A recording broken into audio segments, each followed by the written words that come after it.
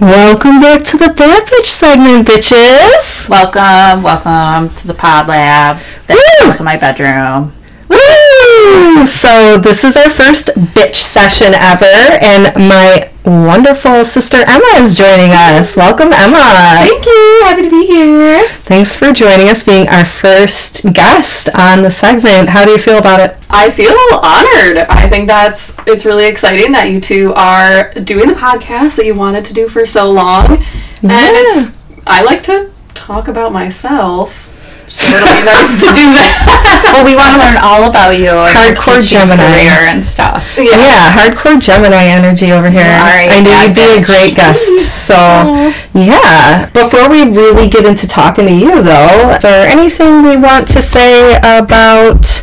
Oh, wait. So, we're recording this in between recording the Paris episodes, but Paris is coming out first. So, is there anything you want to say about...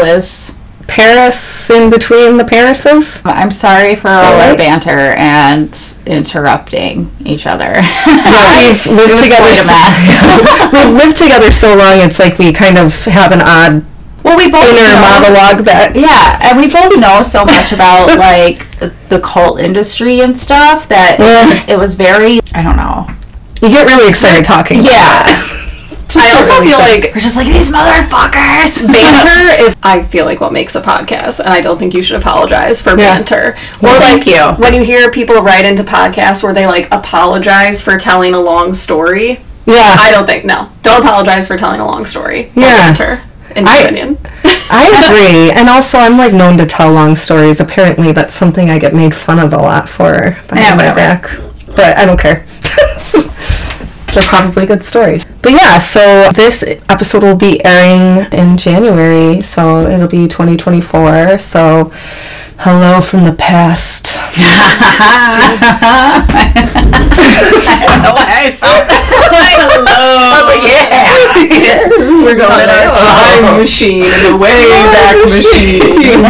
Oh God, what will it be like a few weeks from now?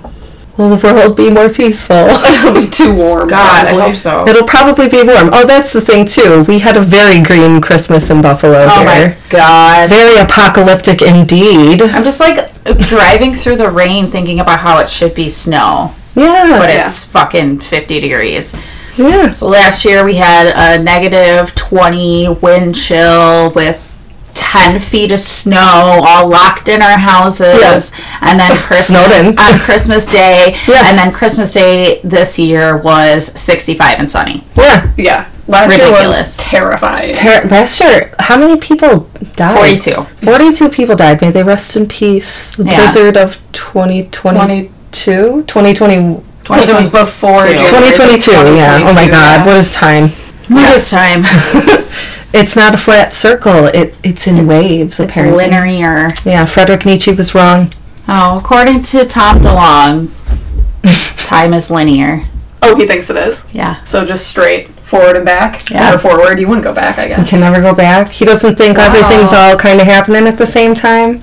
Well, yeah. So there's different dimensions going on, and like so that wouldn't be linear, would it? But then again, I guess if you're in different timelines, it all could be going on at the same time. Like, as we're witnessing the fall of our world might be falling in another dimension right now. Oh dear. I think we consider linear as like the ABC. Yeah. Right? Like it's always going forward, always progressing. Yeah, but I don't think of it that way. But I'm not up on my Tom DeLonge lore. Me neither. But I also think of like time slips and stuff. So I'll send you the episode Wild Ride. Yeah. That's good. So just to kind of talk about this, so we decided we're going to do this thing called a bitch session. And basically, it's just going to be us having a conversational interview with a bad bitch. And it's not something that we're going to be releasing out of the normal schedule. It just might be something that happens every once in a while. Yeah. And I think Emma has a great story that people should hear and has a lot of great things to say. And that's why I wanted her to be our first bad bitch. Yeah, I think we're surrounded by a lot of very strong women with great careers, and they've gone through a lot of obstacles to get there. And I think it's good that people know about them too, not just pop culture people, but Yeah. Stay life friends. The not yet famous. The not yet famous. Yes. Yeah, exactly. Our beverage of the week may not be a famous or familiar name to all of you, but she holds a special place in my heart. A superstar teacher who advocates for her students while working, but climbs rock faces in her spare time. It's a wonder that she spent a great portion of her life fighting a chronic illness and does all of this now while living with an ostomy bag. Emma, my sister, is a brilliant, fiery fighter who's never afraid to say what needs to be said or climb what needs to be climbed, and has been married and divorced before age 30. Thankfully, she returned from the brink of death to road trip across the country in a truck, and I thought she would be an interesting and inspirational person to have for our first bitch session. Yay! That is like that's too sweet. We don't have a clap track yet. Oh, that's too Yeah. sweet. I appreciate it. And what are we drinking right now? Prosecco. Yay! So I'm Yeah, about some fancy. Prosecco. Yeah. Oh, glass of that. A little donation, yeah. Little. Mine I finished. Do you need some more? We'll see. As we go. All right, so the first few questions I have are a little bit more long, but the rest are just kind of probably things that'll just come up in conversation anyway, but still Sure. bullet points I want to go over. When I first approached you about coming onto the podcast, I wanted you to retell a story of your visit to Lilydale, New York, from when you were a kid, a visit that I misremembered hardcore, thinking that a visitation had come through to you there that had inspired you to go into teaching. Turns out that wasn't the case, but actually you fell into teaching almost because of dealing with your chronic illness. Yeah, so the story with Lilydale, the way that I remember it, I was there for a friend's 16th birthday, and in Lilydale, you can pay to go have readings done, but we were at the stump reading, I think they call it. It's on Chautauqua Lake, right? Yes. In New York. Yeah. Lilydale is in It's in the Finger Lakes. Yeah, the Finger. Yeah. Wait, is it? I mean, I've been there I thought it was times, going I more don't remember. towards south, like going past. I thought it was more. It's on the lake. Just for our out-of-town listeners. It's So on yeah, the lake. Lilydale is a spiritualist community. It's one of the oldest spiritualist communities in the world. Spiritualism pretty much started here, which is pretty cool. We got a spooky area. Yeah. And so they have this stump reading where it is around a tree stump. And you go and you sit in the audience, and it's the mediums, I guess, channeling.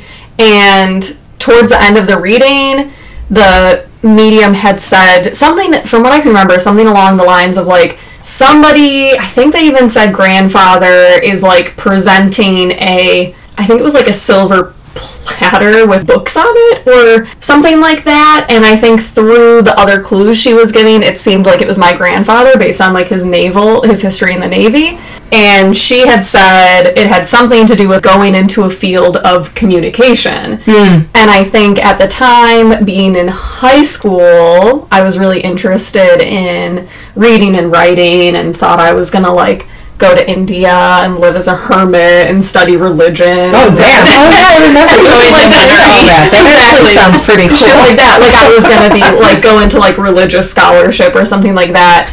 Theology is very interesting. Oh my god! What religion? I think I was interested in Buddhism. You were super into Buddhism. And then I remember because I was super late to the game and bought her a Buddhist book, and she's like, I took a Buddhist class in college and it made me hate it. And I was like, oh, sorry. I'm sorry, that was really mean. Oh no. It's oh sorry. Oh my gosh, what a non-tactful thing to say. Maybe you might not have said it like that, but it was pretty much that you were like, I don't really read anything about Buddhism anymore because I took a class, and I was like, I'm sorry. Wow. That's not an authentic way that I feel now. Well, yeah. So I was at the time really interested in reading and writing, blah blah blah blah blah. So I don't know that I thought of it as teaching.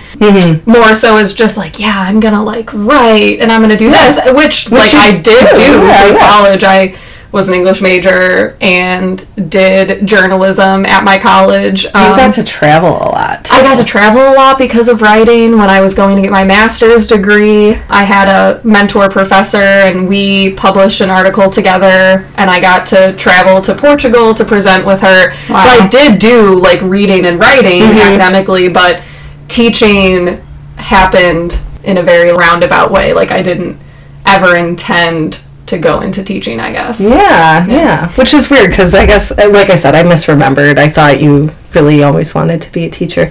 My niece wants to be a teacher. Oh, Yeah. it's a noble job. It is. I love, my phrase is like, I love getting paid to work with kids. Yeah, That makes sense. Yeah. And if you're really great at it. Like not everybody can be a teacher. When you first started teaching, you worked in the city of Buffalo. Mm-hmm. And you grew up in Buffalo. You're always a very you always liked the city. I remember you always very much liked being here. Now you're kind of in this middle of nowhere place in Vermont, and where you have to drive a half hour to get to where you work. And how did that translate for you, just in how different you feel from moving from a big city to such a small area after pretty much living here your entire life in the city, and then also teaching? Sorry. I'm sorry. What grade are you teaching? I teach upper elementary school. Oh yeah, I was going to ask that too. Yeah, upper elementary school, and luckily we're departmentalized, meaning we get to teach one subject. So I just do science and social studies. Wow, cool. An incredible But it wasn't always like that for you in the Buffalo schools. No. For elementary school, it's more often than not you'll teach the same group of kids every subject all day long. Oh my God. Which is challenging. And when you get to the upper elementary grade, you are having more specialized curriculum, and it's hard to be good at everything. But with working in Buffalo, I had started out as a AmeriCorps volunteer member, so you get paid minus minimum wage, but you're in a school full time. And then I worked at a charter school in the city for 5 years before moving to Vermont. And Vermont, I think statistically, is 98% white. There's very little racial diversity, especially where I work is rural Vermont. I drive really far to get to work, past lots of cows, lots of horses. And you used to be able to walk to your job. Yeah, I lived a couple blocks away from my school in Buffalo, so there has been a cultural shift because there are similarities and there are plenty of differences between rural poverty-related issues and urban poverty-related issues in schools. So there are so many overlaps, but I had to get used to, interacting with kids who go hunting and, who might bring hunting things to school to show you, or they go sledding at recess, and in my mind, they do such cool things. Cool. They're building fires, and we go on hikes, and so just the cultural shift of what is accepted. Whereas when you're in an urban school, there's a tendency to fear kids having their own bodily autonomy, or trusting them that they're not free will, even that they're not going to hurt each other, that they're playing and they're having fun and they can handle themselves outdoors. I mean, I didn't experience that working in the cities. The city. Interesting. And how about just in your regular life? Because just not outside of teaching, you definitely have had a big shift in yourself to moving out to Vermont too. There's not a lot of nightlife where I am, and when I was living in Buffalo, I was going to punk shows a lot, all the time. Fucking up your knees, dancing on concrete floors in combat boots, you go out and you drink with your friends and spend money in stores, whereas I don't really have access to that in Vermont. And so you get home and it's dark at 4:00, and you make dinner and you hang out. It's just a lot slower, more relaxed. A lot more relaxed. Yeah. So I certainly miss it sometimes, especially because it is so different from my prior life. But you seem to have embraced it so much. Yeah, it's great. I have something access. You didn't know you needed. Oh my gosh, yeah. I think Vermont is a place for people healing. Oh, all that green. So have you seen any good bands that have come through Vermont at all in the last couple years? Anybody? I've gone to no shows in Vermont. No, I went to there's one dive bar where I live, and I went to the dive bar, and there was a punk electronic band, and I remember they played a cover of, I think it was Bad Town by Operation Ivy. That's literally the only music. That's the only music I've seen. I mean, there are other events, there's a lot of art events, craft events. They love they love their puppets, and they love their clowns in Vermont, and so you can go to like the bread and puppet stuff is so cool. and like go see the circus, their circus and pageantry. So yeah, no bands. I mean, I think in spring I'm gonna go see Eliza McLam and Hungry for the Riff Raff, neither of which are punk bands. They're like country, indie, whatever. I know you're getting into bluegrass shit. Yeah, I'm like into bluegrass now. Like, I mean, it's a hop, skip, and a jump from punk rock to bluegrass. It is. They're together. You know? That's true. People like to, I like bluegrass. There's a little more chords in bluegrass. Oh my god, right? Ugh. A little bit more about teaching. What's your favorite thing about it? What do you like best about teaching? It's super creative. I get to be super, super creative because your job is literally coming up with new things for other humans to do for 6 hours a day. Yeah. So try to make it interesting. I never thought of that. Yeah, every day I have to come up with interesting ways to have... Well, a good teacher should be coming up with interesting ways. Yeah, or if school districts let you. Keeping them on their toes. That too, yeah. Yeah. Keeping them excited about learning. And getting them excited about what you're into. So with the grades that I teach, right, I get the coolest, well, maybe not the coolest, but I get the coolest stuff about like dinosaurs and rocks and the fun stuff of science. I'm not a high level geologist, but I can I'll talk about dinosaurs all day.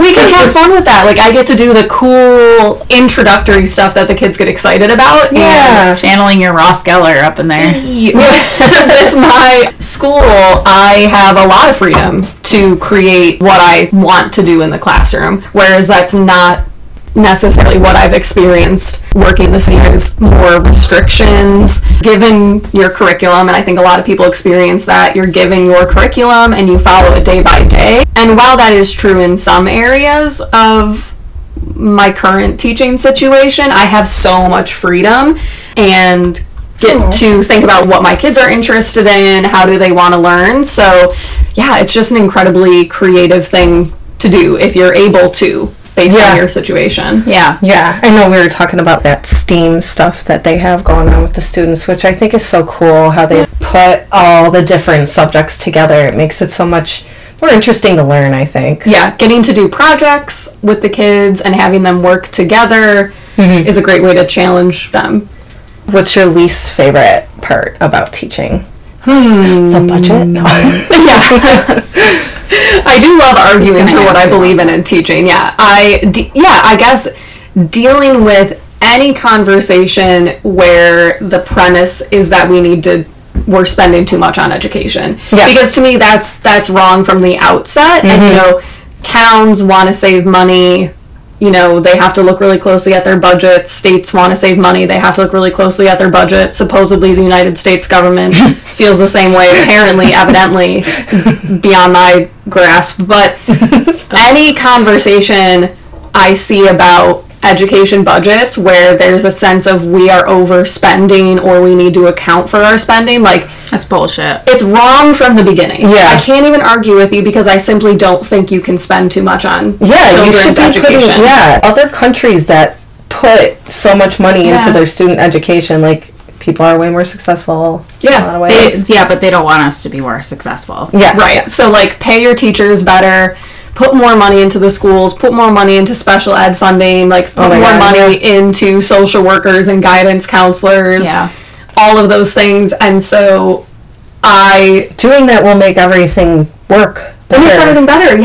Yeah. Look for people who are like high achieving in college and tap them for teachers. We need highly qualified teachers, and to really see it as like the profession that it is. I mean, I have a master's degree and I know how much money I'm going to make over the course of my career compared to other people who have master's degrees, and that's frustrating. I think it's the most important job in the world. I do too. I agree. It's the future. So do you think that Buffalo Schools has less of a budget for teaching, or? I think because I was at a charter school, I had a different experience because charter schools get less money per pupil, I believe, than a typical public school. It is a public school, but it was just a different conversation, I guess, there. So I don't really know too much about the urban schools here. I don't know what I have to say. Yeah.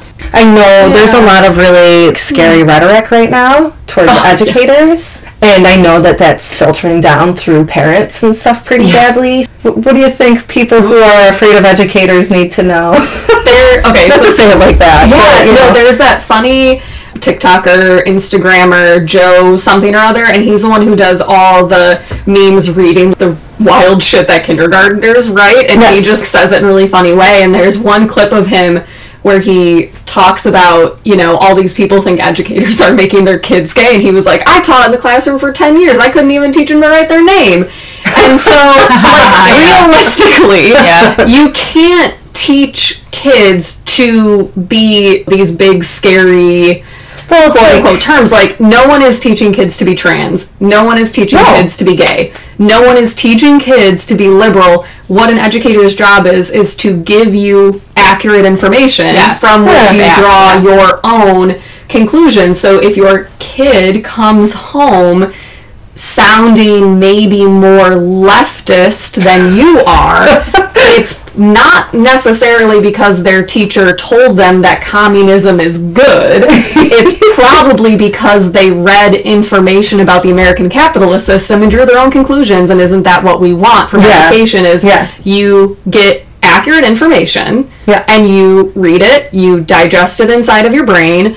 You use all the peer-reviewed shit, not like opinions. Yeah, because people read an opinion article and take it as, Yeah, we don't have time to be making kids gay. Yeah, we have all these curriculum and standards we have to go through. If somebody can teach a kid to be gay, how are all these gay kids coming out of straight, heteronormative homes? Like, if that was something that could happen, why are straight people teaching their kids to be gay? Yeah, you can't teach anyone to be... It's just the dumbest logic. My favorite is, I went to the zoo yesterday and now I'm a koala bear. And people get like a little hung up on, people on Twitter are talking about, or people online are talking about, and they're taking like these little things that maybe one person is experiencing and they blow it up into this like indictment of the system. Like, okay, we don't believe that there's trans kids because what about kids who claim that they're koala bears or whatever the fuck it is? And it's like, that's not what is truly happening at a systemic level.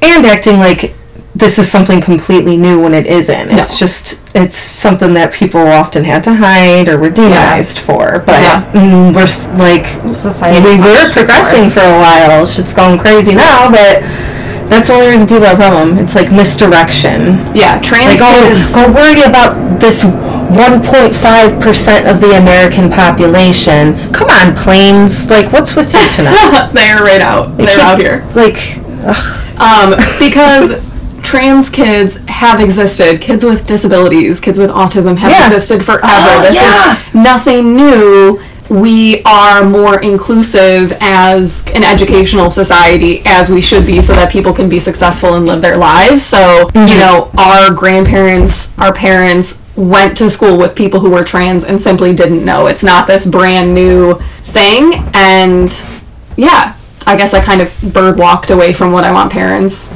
and people to know, but teachers don't have... They're not indoctrinating your students. Yeah, they don't have as much power over your child's mind.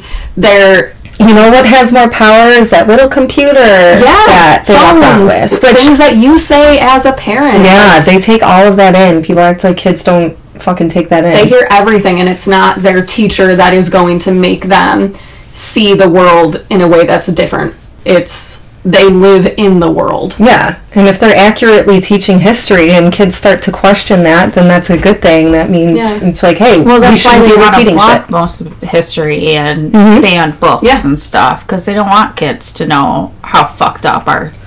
Well, that, and they don't want people to know stories of stuff that they find uncomfortable. Yeah, like just, who cares? it's fucking weird. People are weird. Everyone should watch the Trevor Noah stand-up. Oh, I got it. On Netflix, the new one. I gotta watch it.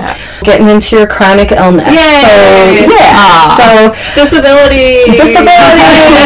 So yes, Emma you fell into teaching because you got sick. So when did you first get sick, and tell us about how that came about. Okay, yeah, so I can tell kind of the two stories simultaneously. When I was finishing college in 2015, I was definitely overworked, all things like that, and I started getting really sick. I always had stomach issues.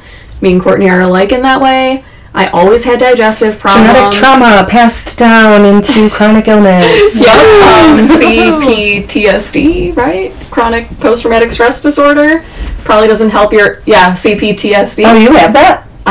Yeah. Oh, sorry, I didn't mean to... Yeah, I think I was fully diagnosed with that. I have never gone to an actual psychiatrist, so nobody's ever really diagnosed me with anything, but continue. That makes sense. Yeah. So... I was finishing college, really, really stressed out by life in general, I guess, and I started having more stomach issues than I ever had, and I'm going to be very descriptions very explicit. So of pooping illnesses. So if you guys don't like poop, if you have a problem with bowel movements, this one isn't for you. And so I started shitting blood, which was many times a day, which is not something you should be experiencing. Definitely not. Just blood. No, I think it was poop and blood. But you should not experience that. And so I let it go for a week or two and contacted my doctor, and amazingly, she was incredibly responsive. I know I've had incredible doctors who were really responsive to me, and I have a lot of privilege in that way, whereas many people with chronic illnesses, it takes so long for them to get diagnosed, or they don't get the leave. I was able to get diagnosed very quickly, and so my primary care doctor was like, you're only, 21? That should not be what you're experiencing. Let's get you in with a gastroenterologist. I ended up becoming so sick towards the end of the last semester of college. I was hospitalized by the summertime. So while all of that was going on, I was also trying to figure out what to do after college. And I thought applying to grad school would be too hard. So instead I applied to Teach for America, which is an incredibly long process, was not easier than applying to grad school. And I got accepted, but as the summer wore on and I had been hospitalized, I couldn't do the program. You had to spend, I think, 6 weeks at a training thing in Pennsylvania, and there was no way I could. I had been hospitalized for 2 weeks. I lost 10 pounds, and I'm a thin person. I have a small body, and so 10 pounds was a lot. I was on a ton of steroids, and that was the first time that a surgeon had floated the whole surgery thing. At some point, you might want to get your colon taken out because you are more at risk for colon cancer. And I was 21, 22. I'm like, that's not something I'm even going to consider. That's crazy to bring up to me. Absolutely not. I was hospitalized for 2 weeks, and I had to withdraw from Teach for America. And it's funny I even applied for it, because I never wanted to be a teacher. All the way growing up, it was never something I was particularly interested in. I was just an English major who didn't know what to do after college. And thought that would be the easy way out, which is entirely inaccurate. But then I did AmeriCorps instead. So that summer, after getting out of the hospital, do we want to talk about what happened after I got out of the hospital? Yeah, we can do that.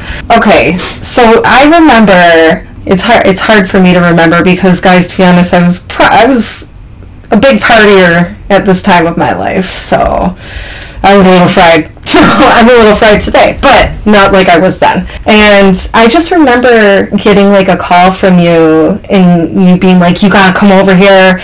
I gotta talk to you about something. And you were really, really urgent and excited. And you're like, my mom's coming over. We got something to talk about. And I'm like, okay.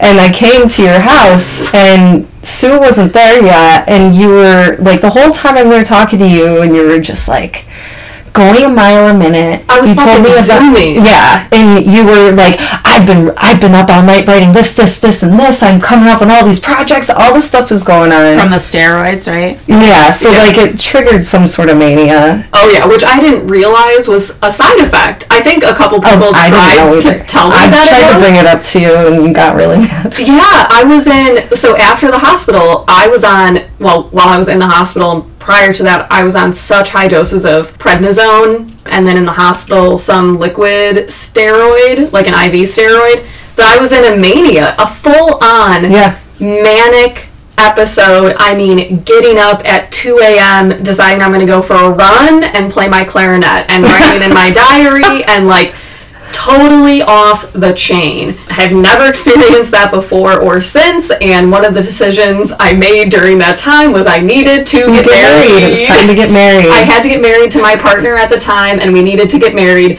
Then it needed to happen. Originally, it wasn't going to happen for a year. Yes. And you were going to have it at some fucking hoity-toity place downtown, and I was like, what the fuck is going on? And I was like, Emma, since when do you even want to get married? Like, literally growing up, I never wanted to. Yeah, my whole thing was I was never going to get married, and like, I was going to have a boyfriend when I was 60, and stuff like that.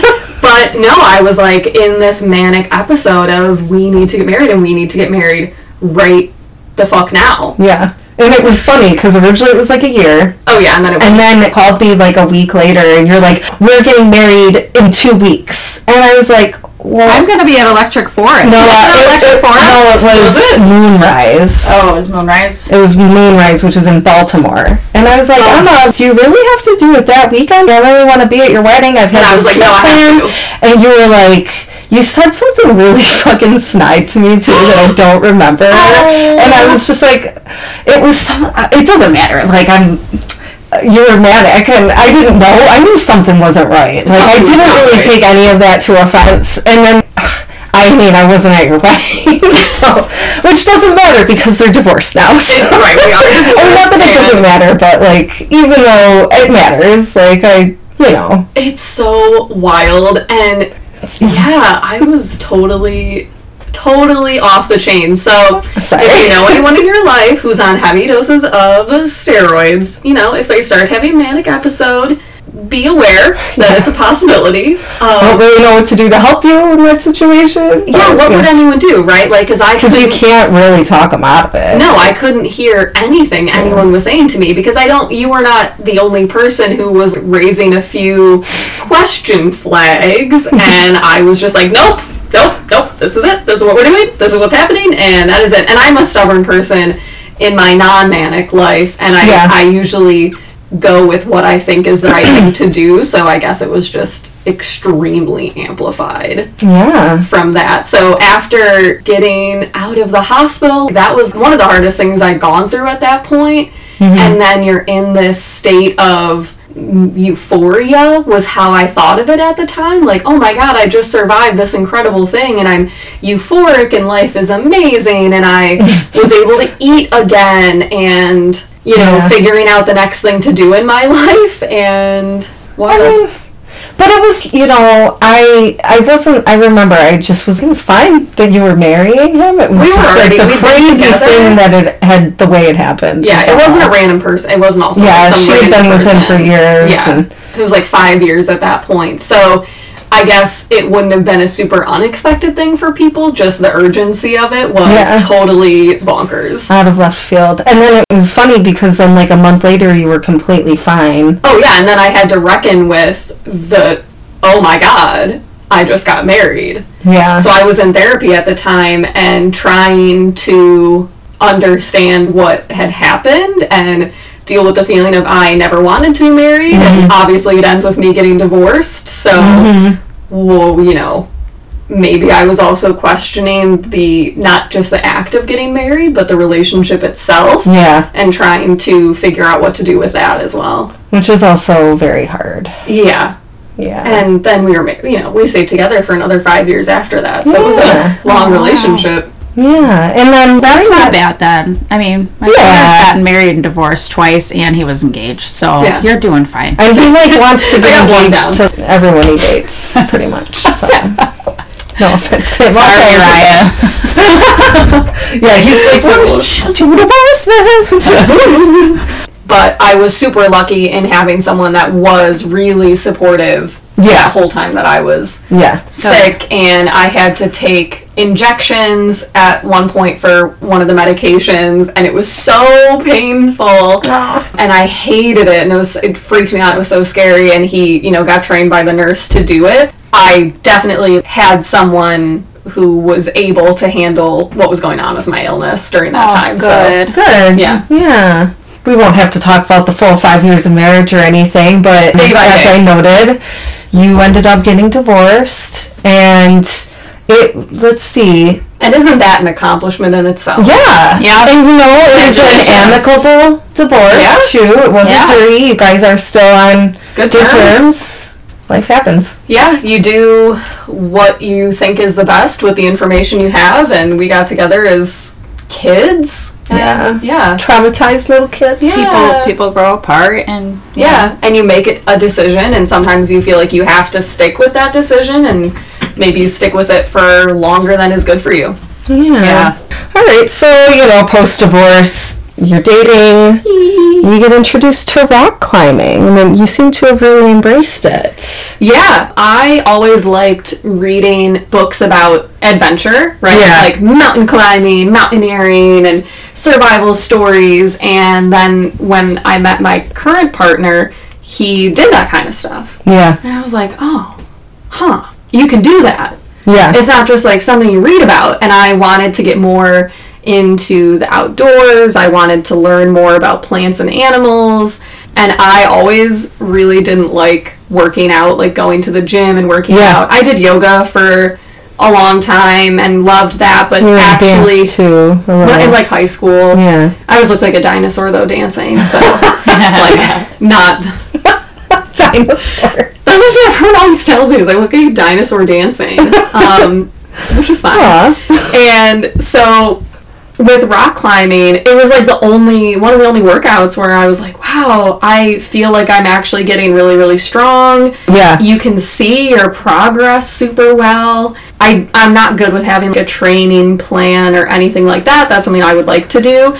But with getting involved with rock climbing, I'm definitely stronger than I've ever been. I can do it with having an ostomy bag. Yeah. I can integrate yoga into it, and I've been able to go see some really incredible shit because I've gone rock climbing. Yeah. Because you kind of make it a point, I want to go see this cool thing, and I can climb what's here. That's awesome. Yeah. It's super cool. Super fun. I feel super strong when I'm doing it. It's so cool. You can see your progress. Scares the crap out of me, but good job. Yeah, I mean, you're on ropes. Yeah. I don't like bouldering. That's scary. That's when you don't have any ropes, and you don't go super, super high, but I find that very frightening. Yeah, that's scary as hell. I'm not as willing to do scary stuff. So what was your first big climb that you did that you were super proud of? Even just being outside is scary. Like climbing in the gym versus climbing outside, it is a totally different world because when you're climbing, it's all the elements. You have to hike to where you want to climb. You have to know the route you're going to climb. You have to figure out how to be safe on it. My most incredible, and it's only been 2 years that I've been climbing, so there's so much that you could do. But this summer on our road trip, we managed to get into a climbing group that was climbing on Devil's Tower or Bear Lodge National Monument, which is rife with some controversy around climbing and the indigenous groups. So it's one that I feel some conflict about, but it was a really cool experience because we didn't plan most of our road trip, and we ended up camping overnight at Devil's Tower, and this older woman came up to us while we were cooking dinner. She starts talking to us and asks if we were there to climb. We didn't have any climbing guides for Devil's Tower. It wasn't really in our plan. We were like, no, but secretly hoping she would come back to ask us to go climbing with her, which she did the next day. Awesome. It was this 60-year-old woman who had a group of people that she was climbing with, one of whom was an 87-year-old man. Wow. And she had other people our age who were coming to meet her, and they do trad climbing, which is where you place your own gear as you're going up, which neither me nor my partner know how to do yet, but is something he's particularly interested in.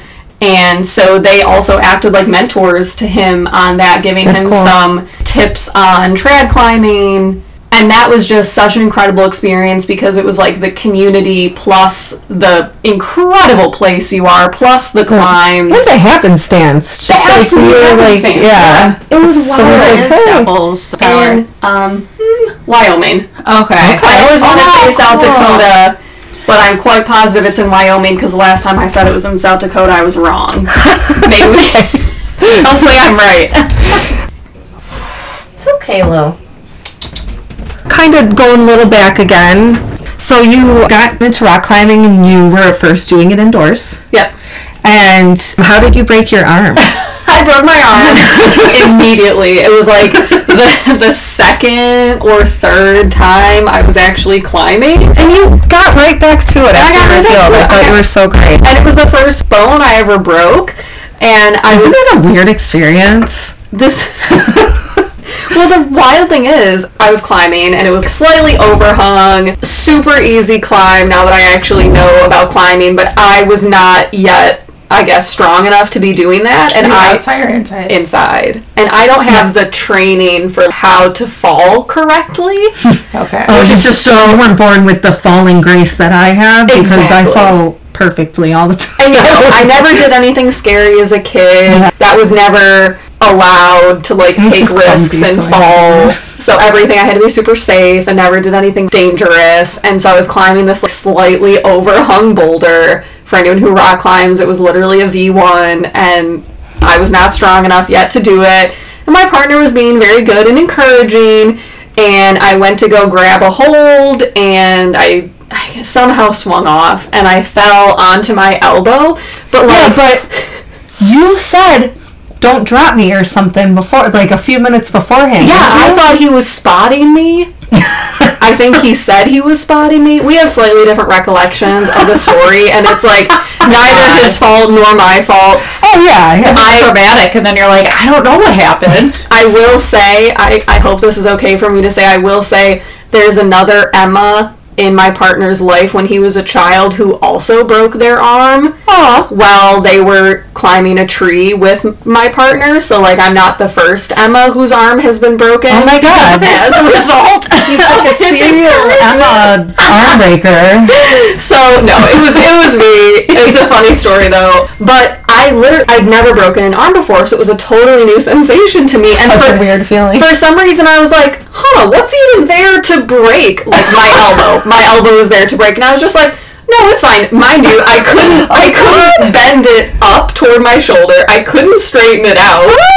And, I was just like, it's fine. And, we still went and got takeout food, hung out for the rest of the night. It wasn't until I got home. That's a common thing with broken limbs. People are like, yeah. All right. I'm like, it'll be fine. Broken out. It's going to be fine in the morning. My bone is sticking out of my skin, but it's fine. I'll survive. And I remember going home that night, and our dad was there, and I'm describing to him what happened, and he didn't seem too concerned, but which is weird. He's trying to stretch it out, trying to bend it, and we decided we would go to urgent care in the morning, and I had broken a piece of my elbow. Wasn't it swollen, bruised, anything? No, it wasn't swollen or bruised. It was actually, as far as breaks go, I guess not that bad of a break. Oh, that's good. I mean, I slept on it, I functioned. Yeah. I carried takeout food with it like an idiot. Oh God. I remember when I broke my ankle not the first night, but it was the night before I was able to get an actual cast on it, because the night I broke it, I was just like, I think I'm done roller skating now. Yeah. And I just went to bed. Yeah. Break. And then you rolled into my room and was like, can you take me to urgent care? And I was like, oh my God. Yeah. I was like, I can't put any weight on it. I still think it's my fault. I'm like, let's just practice and let it go. No, it's my fault. I knew in my head it was going to happen. We make I had a hardcore intuition, and I was like, dude, I had hardcore intuition before I got food poisoning this week. Yeah. I did not think it was going to be from the chili in my fridge. I thought it was going to be a meal, like a microwave meal that I had in my back seat. That was not. I threw it out. I didn't eat it. Did you eat that? But this whole time I was like, why do I feel like I'm going to get food poisoning? And then it fucking happened. Your body was. It's kind of like when you go to eat mushrooms. And your body is like, this is poison. It knows. Dude, that chili was so good, though. It was fine. That chili was so fucking good. And I remember seeing it in your fridge before you ate it and being like, I wonder if that's still good. I wonder if she's Oh, God. Well, I'm glad you didn't eat it. Yeah. Ooh. So I will say this. I fell off it was at least 12-foot pole once. Oh. Drunk. Holy crap. And it was the only time I ever fell. And for some reason was able to, I don't know if it was because, I started like going backwards and I had legging things like leg warmers on. Yeah. And I did something stupid and I started to fall and I threw myself forward to try to like grab it.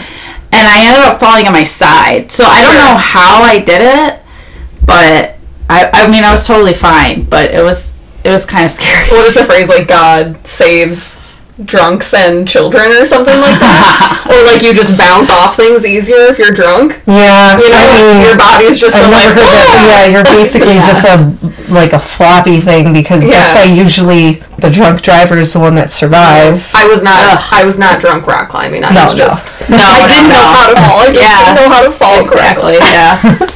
How long ago that you were like, you know what, I'm sick of Buffalo, I'm going to move to Vermont? Yeah, so I've lived in Vermont now a year and a half. So it was like 2 years ago at this point where I, had gotten divorced, I had moved back in with my parents, and it felt like I didn't have a reason to be in Buffalo anymore. Yeah. And like I had done everything I wanted to do, and I'd been to the Eternal Flame 100 times, and I'd been to all the shops 100 times. And so I started looking for teaching jobs in other states. I had looked at jobs in Arizona and California, and then schools in Vermont were calling me back. Yeah. And I went to visit, and it's a beautiful place. So I was just like, yeah, this is it.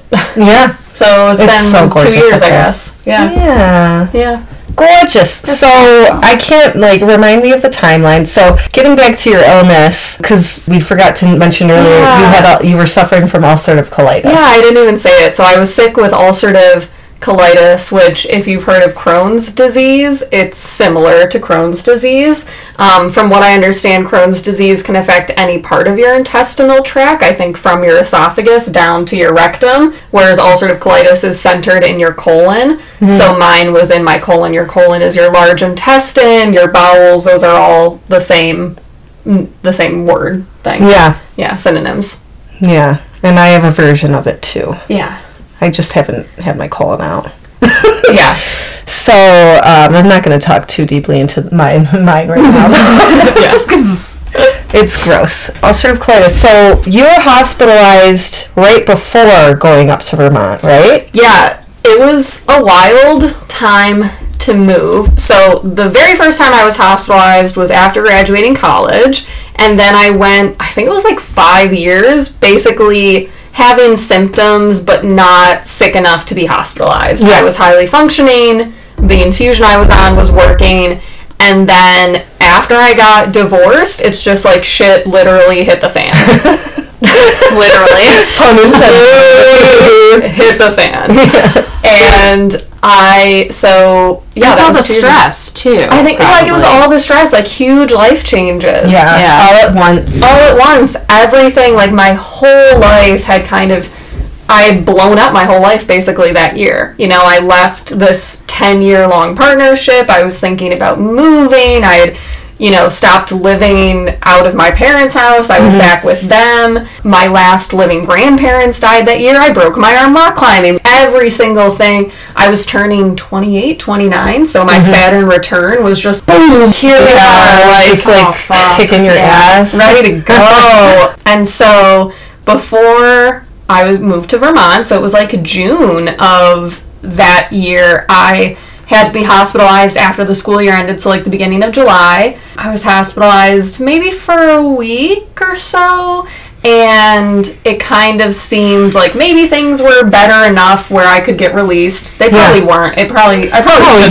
really sad. I was still really sad. I feel like there was a huge sense of denial going on. Yeah, because it's like you don't know how sick you are until you're like, but I'm fine. And we went on a week-long camping trip in West Virginia and went rock climbing, like hiking. I should not have been doing that, but I did, and I don't recommend being incredibly chronically ill and going rock climbing, but so then I moved to Vermont in, I guess, the beginning of August, and I was hospitalized in September. Almost immediately. Yeah. I think we were in school for like 2 weeks, and I was hospitalized. My mom had to come up to Vermont, and I don't remember how long I was hospitalized then, but essentially my gastroenterologist in Vermont, he was incredible, and he basically was like, okay, we can try one more medication, and this is really the last resort, and if it doesn't work, you really are going to need to have surgery to get my colon taken out. And so we tried the medication, gave it a couple weeks. My mom went back to Buffalo, and then in October, it was just, it never got better. Nothing ever got better. And it got to the point where And this is still you, like, pooping blood. Yes. Tons of times a day. I mean, 10, 12 times a day. That's horrible. At night, I would sleep maybe 2 hours, 3 hours, because I was getting up multiple times a night. It was horrific. You have, like, the most horrific stomach cramps. It would feel like all of a sudden I could feel, like, literally a wave of blood inside of me. Like, in my colon. That's what how I thought of it. It was like this wave of blood. And it was just like, oh, gotta go now. Yeah. And so I wasn't sleeping. I was slamming Ensures, the meal replacement, because I was losing nutrients like crazy. And it's hard because you're in a new place and you're not really around anybody you know who would be like, yo, this isn't okay. Go to the hospital. Yeah. And you don't know, I guess, I don't know, or I didn't know that it was as bad as it was. And you're experiencing it and you just keep living. I was going to the gym. Yeah. I would go sit in the sauna. Like, that's crazy. And I'd wake up with like horrific night sweats because my body couldn't regulate my temperature. My GI doctor in Vermont, the first time I'd been hospitalized there, I had basically seen him the night before. I'd gotten blood work and went home, went to work the next day, and I was driving home from work and I was so exhausted. Like, the fatigue of the whole thing is crazy, and I was so exhausted. I'm like, I just have to get home so I can lay down and take a nap. I got home, I had all these missed calls on my phone because I didn't have service at work because I'm in the middle of nowhere. Mm-hmm. And my GI doctor had called me a bunch of times, leaving me voicemails that I needed to get to the hospital because my blood work was so bad. I needed an immediate blood transfusion. And he was like, I'm trying to reach you. Oh, God. Where are you? Probably so panicked. Yeah. And when I got there, the doctors were like, yeah, your GI doctor was like about to call the cops, like, to go look for you because your blood work was so bad. That, God, he was like worried you were dead somewhere. Who is this doctor? I know. I'm like, saint from heaven. I don't have a GI doctor. I know. Mine's an asshole. Also, by the way. And so that was the first time I was hospitalized in Vermont in September. I had to get 2 blood transfusions and started this new medication hoping it would work. It did not work. So at the end of October, I called my GI doctors and I was like, we had basically been in the process of me meeting with a specialist about surgery. I had come to the point of acceptance. Okay, I'm going to have to get the colon surgery. Okay. But I wasn't going to see the surgeon until January for like a referral appointment. Oh my God. Which is insane because I was like, it got to the point where I was like, I cannot keep doing this. Yeah. I'm too sick. Yeah. I can't keep missing work. It's never getting better. Yeah. If you have a cold, you take off work, you sleep, the next day maybe you feel fine. With the ulcerative colitis, I was taking off work. I was going to work. and I was never going to feel better. So they referred me to a hospital in New Hampshire that is known for their GI work. And my mom, again, came up from Buffalo, did the 8-hour drive, and she took me. We had to drive like an hour to that hospital. I got in, and I think within 2 or 3 days, I was in surgery and had my entire colon removed, most of my rectum, and my appendix, because that's attached to your colon, which I did not know. Oh my God! And I had. And you have a picture of it. I have a picture of it because I really wanted to see it. I was like, I want to see this thing that is poisoning me. Yeah. But they took a picture of it for me, and it's pretty gross. Yeah. Do they know what accelerated that, or is it really just a genetic thing? So it's an autoimmune disease, and with autoimmune diseases, it doesn't really seem like they know the rhyme or reason. Wow. Why some people get it, why some people don't. Yeah. Stress can make it worse. Yeah. Certain foods could bother it, but there's no, like, cause and effect. Yeah, there's no cause and effect with it. Bodies are weird. Well, shout out to your mom. Oh my gosh, I mean, she stayed with me for like almost 2 months to take care of me, because after my surgery, you know, they're like, you can't lift anything heavier than a gallon of milk. Yeah. I couldn't do dishes. I couldn't clean. I forgot your mom's name. Sue. Yeah. I wanted to say Cindy. Oh no, that's my mom. Emma and I have the same dad.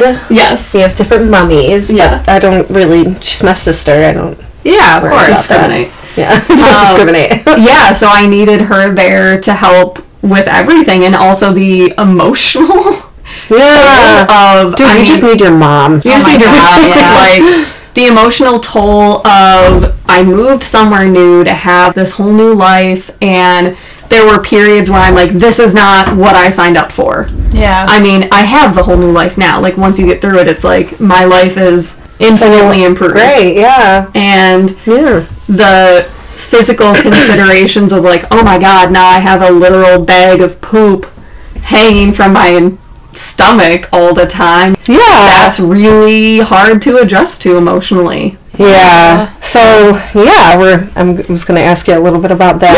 Living with that, or maybe ask about some mishaps and things. But I wanted to ask you, who is Shai Hulud? Yeah, when I got my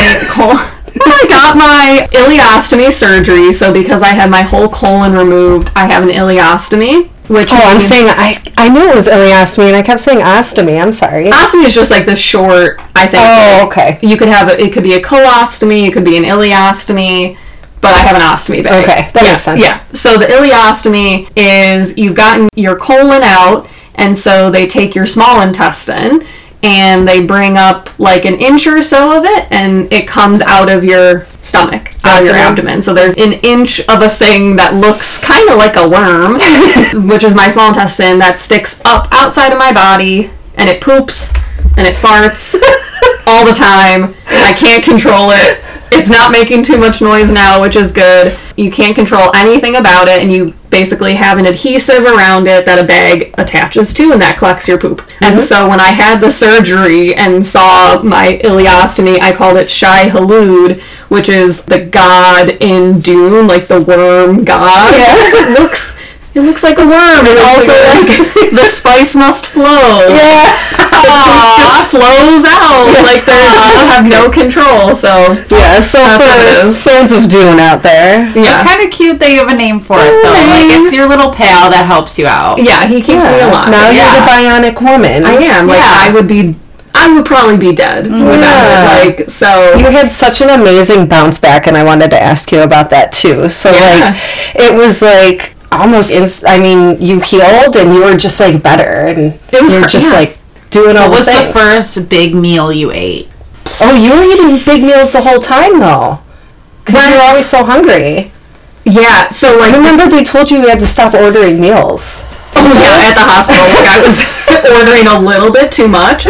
Oh man, I wish I remembered the first big meal, but like basically they increase the food that you can eat as you're healing. So you can't start out with like crunchy veggies, right? You have to start out with like rice and potatoes and really easy to digest stuff, and you add in more over time. And right now I have no issues with any food. Other people might have issues with mushrooms and beans and stuff like that, corn, but I've been able to eat everything and had no problems. Oh, I wish I could remember the first big meal, but even just having raw fruits and vegetables was huge because I went months without being able to. I know, you couldn't eat them at all. Like, not at all. I mean, going out to eat. Those were some of the things I remember. The first times going out to eat after my surgery, would go to, like, diners and I would order a meal and I'd eat the whole thing and I didn't feel like I had to go to the bathroom. Yeah. That was mind-blowing to me because I lived my whole life like having to go to the bathroom immediately after I ate. Yeah. And I never have to feel that. I never feel that. Ever. Yeah, ever. Wow. No more pooping for you. No more, like, I've had maybe 3 stomach aches since my surgery, like legitimate stomach aches. And I'm like, oh, this is what a stomach ache is. I've never experienced this. It was just always, you're going to have to go poop. Yeah, immediately. And now I don't have that feeling. So having, like, a stomach ache is kind of a wild experience, too. Yeah. Yeah. So this past summer, we kind of talked about it a little earlier, but you went on a road trip with your partner. I did. How long were you guys traveling across the country? It was 6 weeks. Yeah. 6 glorious weeks. The teacher's schedule.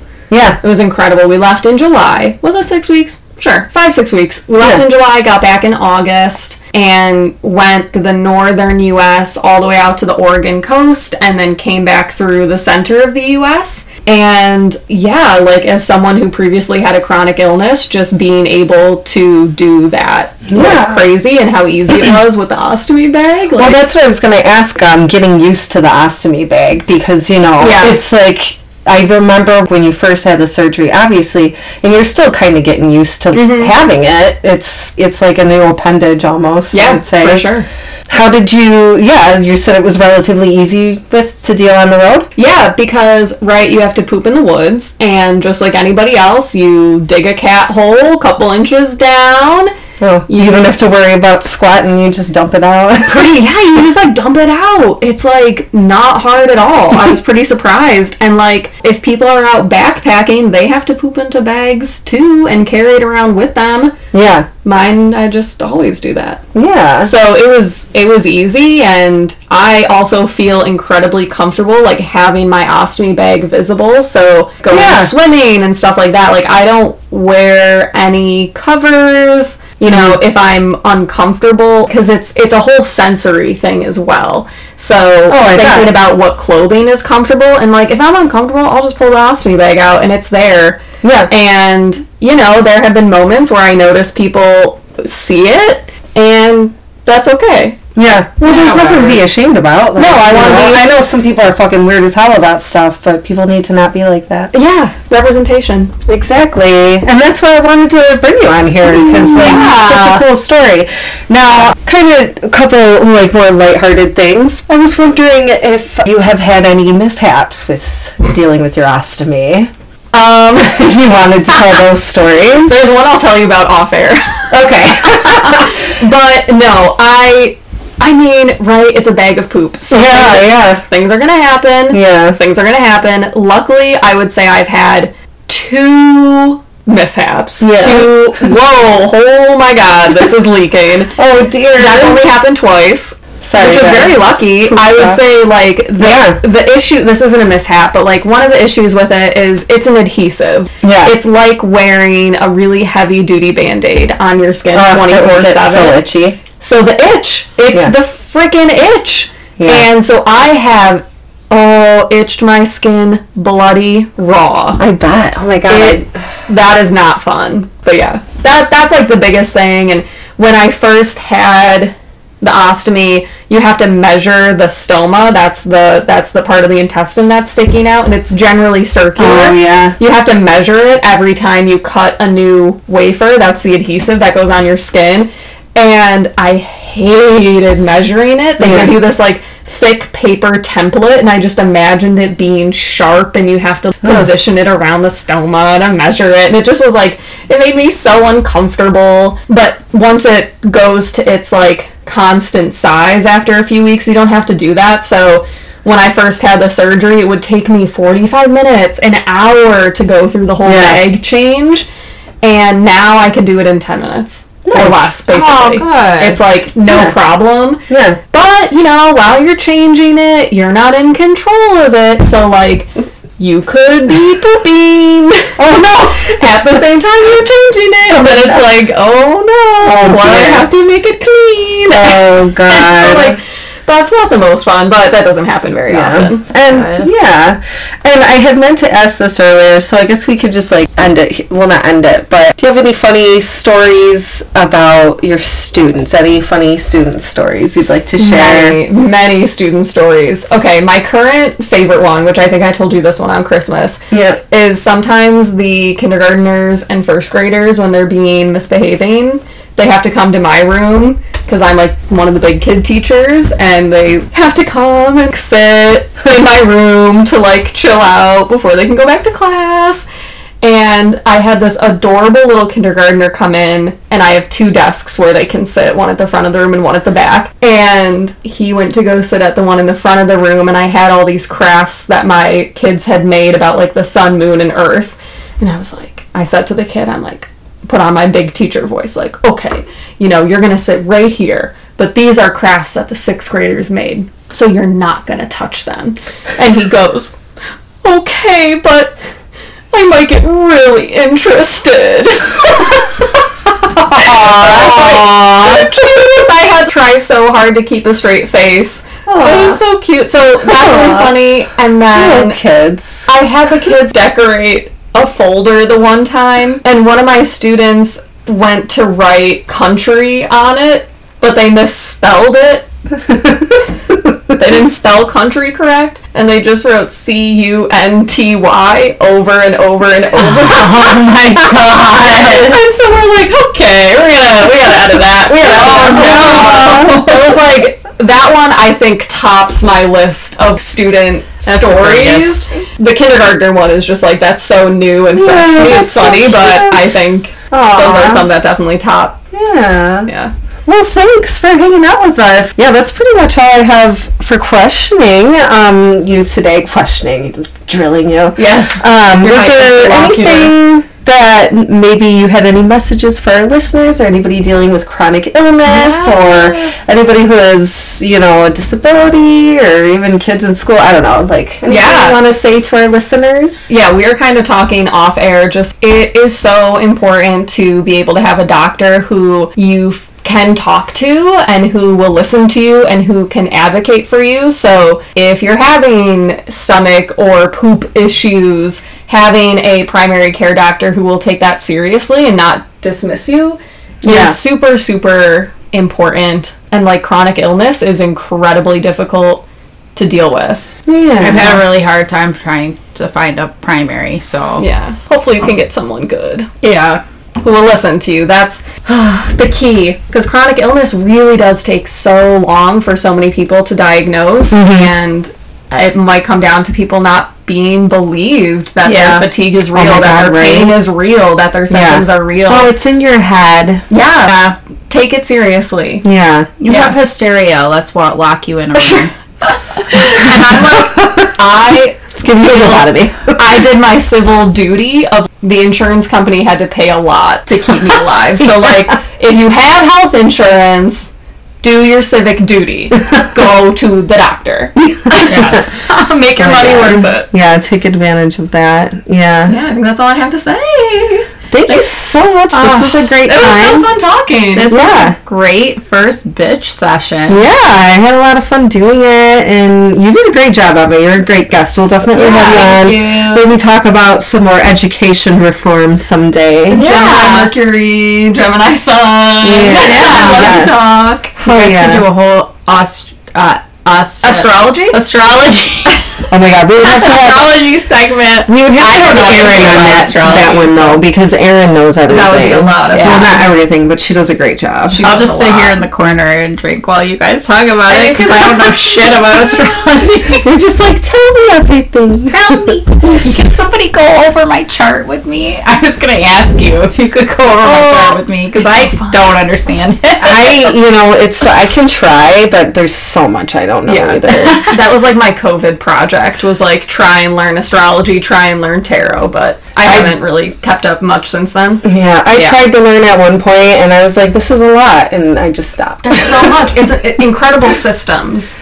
Well, I was like using a couple apps that were just giving me a lot of like anxiety and making me feel bad about myself and my astrology. So that wasn't fun. So I was really not into astrology for a hot minute. But now that I have the Chani app, It's so good. I love that. Shout out, so sponsor good. us. I know. Oh my God, Chani, yes, please. She's amazing. Everybody should go follow her. She's a great astrologer. Yeah. So she's not sponsoring us, but I sponsor her. Shout out. In my mind. Yeah, we'll be friends someday. But other than that, it would be really great if you guys would leave us a 5-star review if you like our podcast. Maybe give us a follow and tell your friends about us. Yeah, we're on Spotify, Apple, Audible, Amazon. Yeah. Yeah. I think you should set up auto downloads. That's a good thing to do.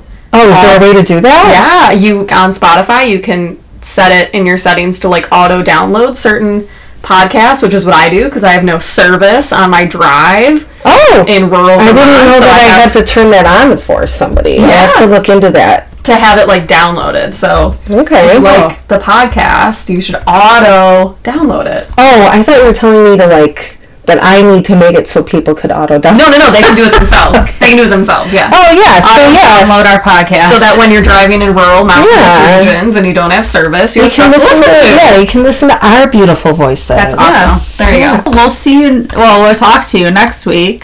We'll see you. We're watching you. see you outside your windows. Pre-recorded from Buffalo. Yeah. All right. Well, thanks for tuning in, and we love you. Stay bad, bitches.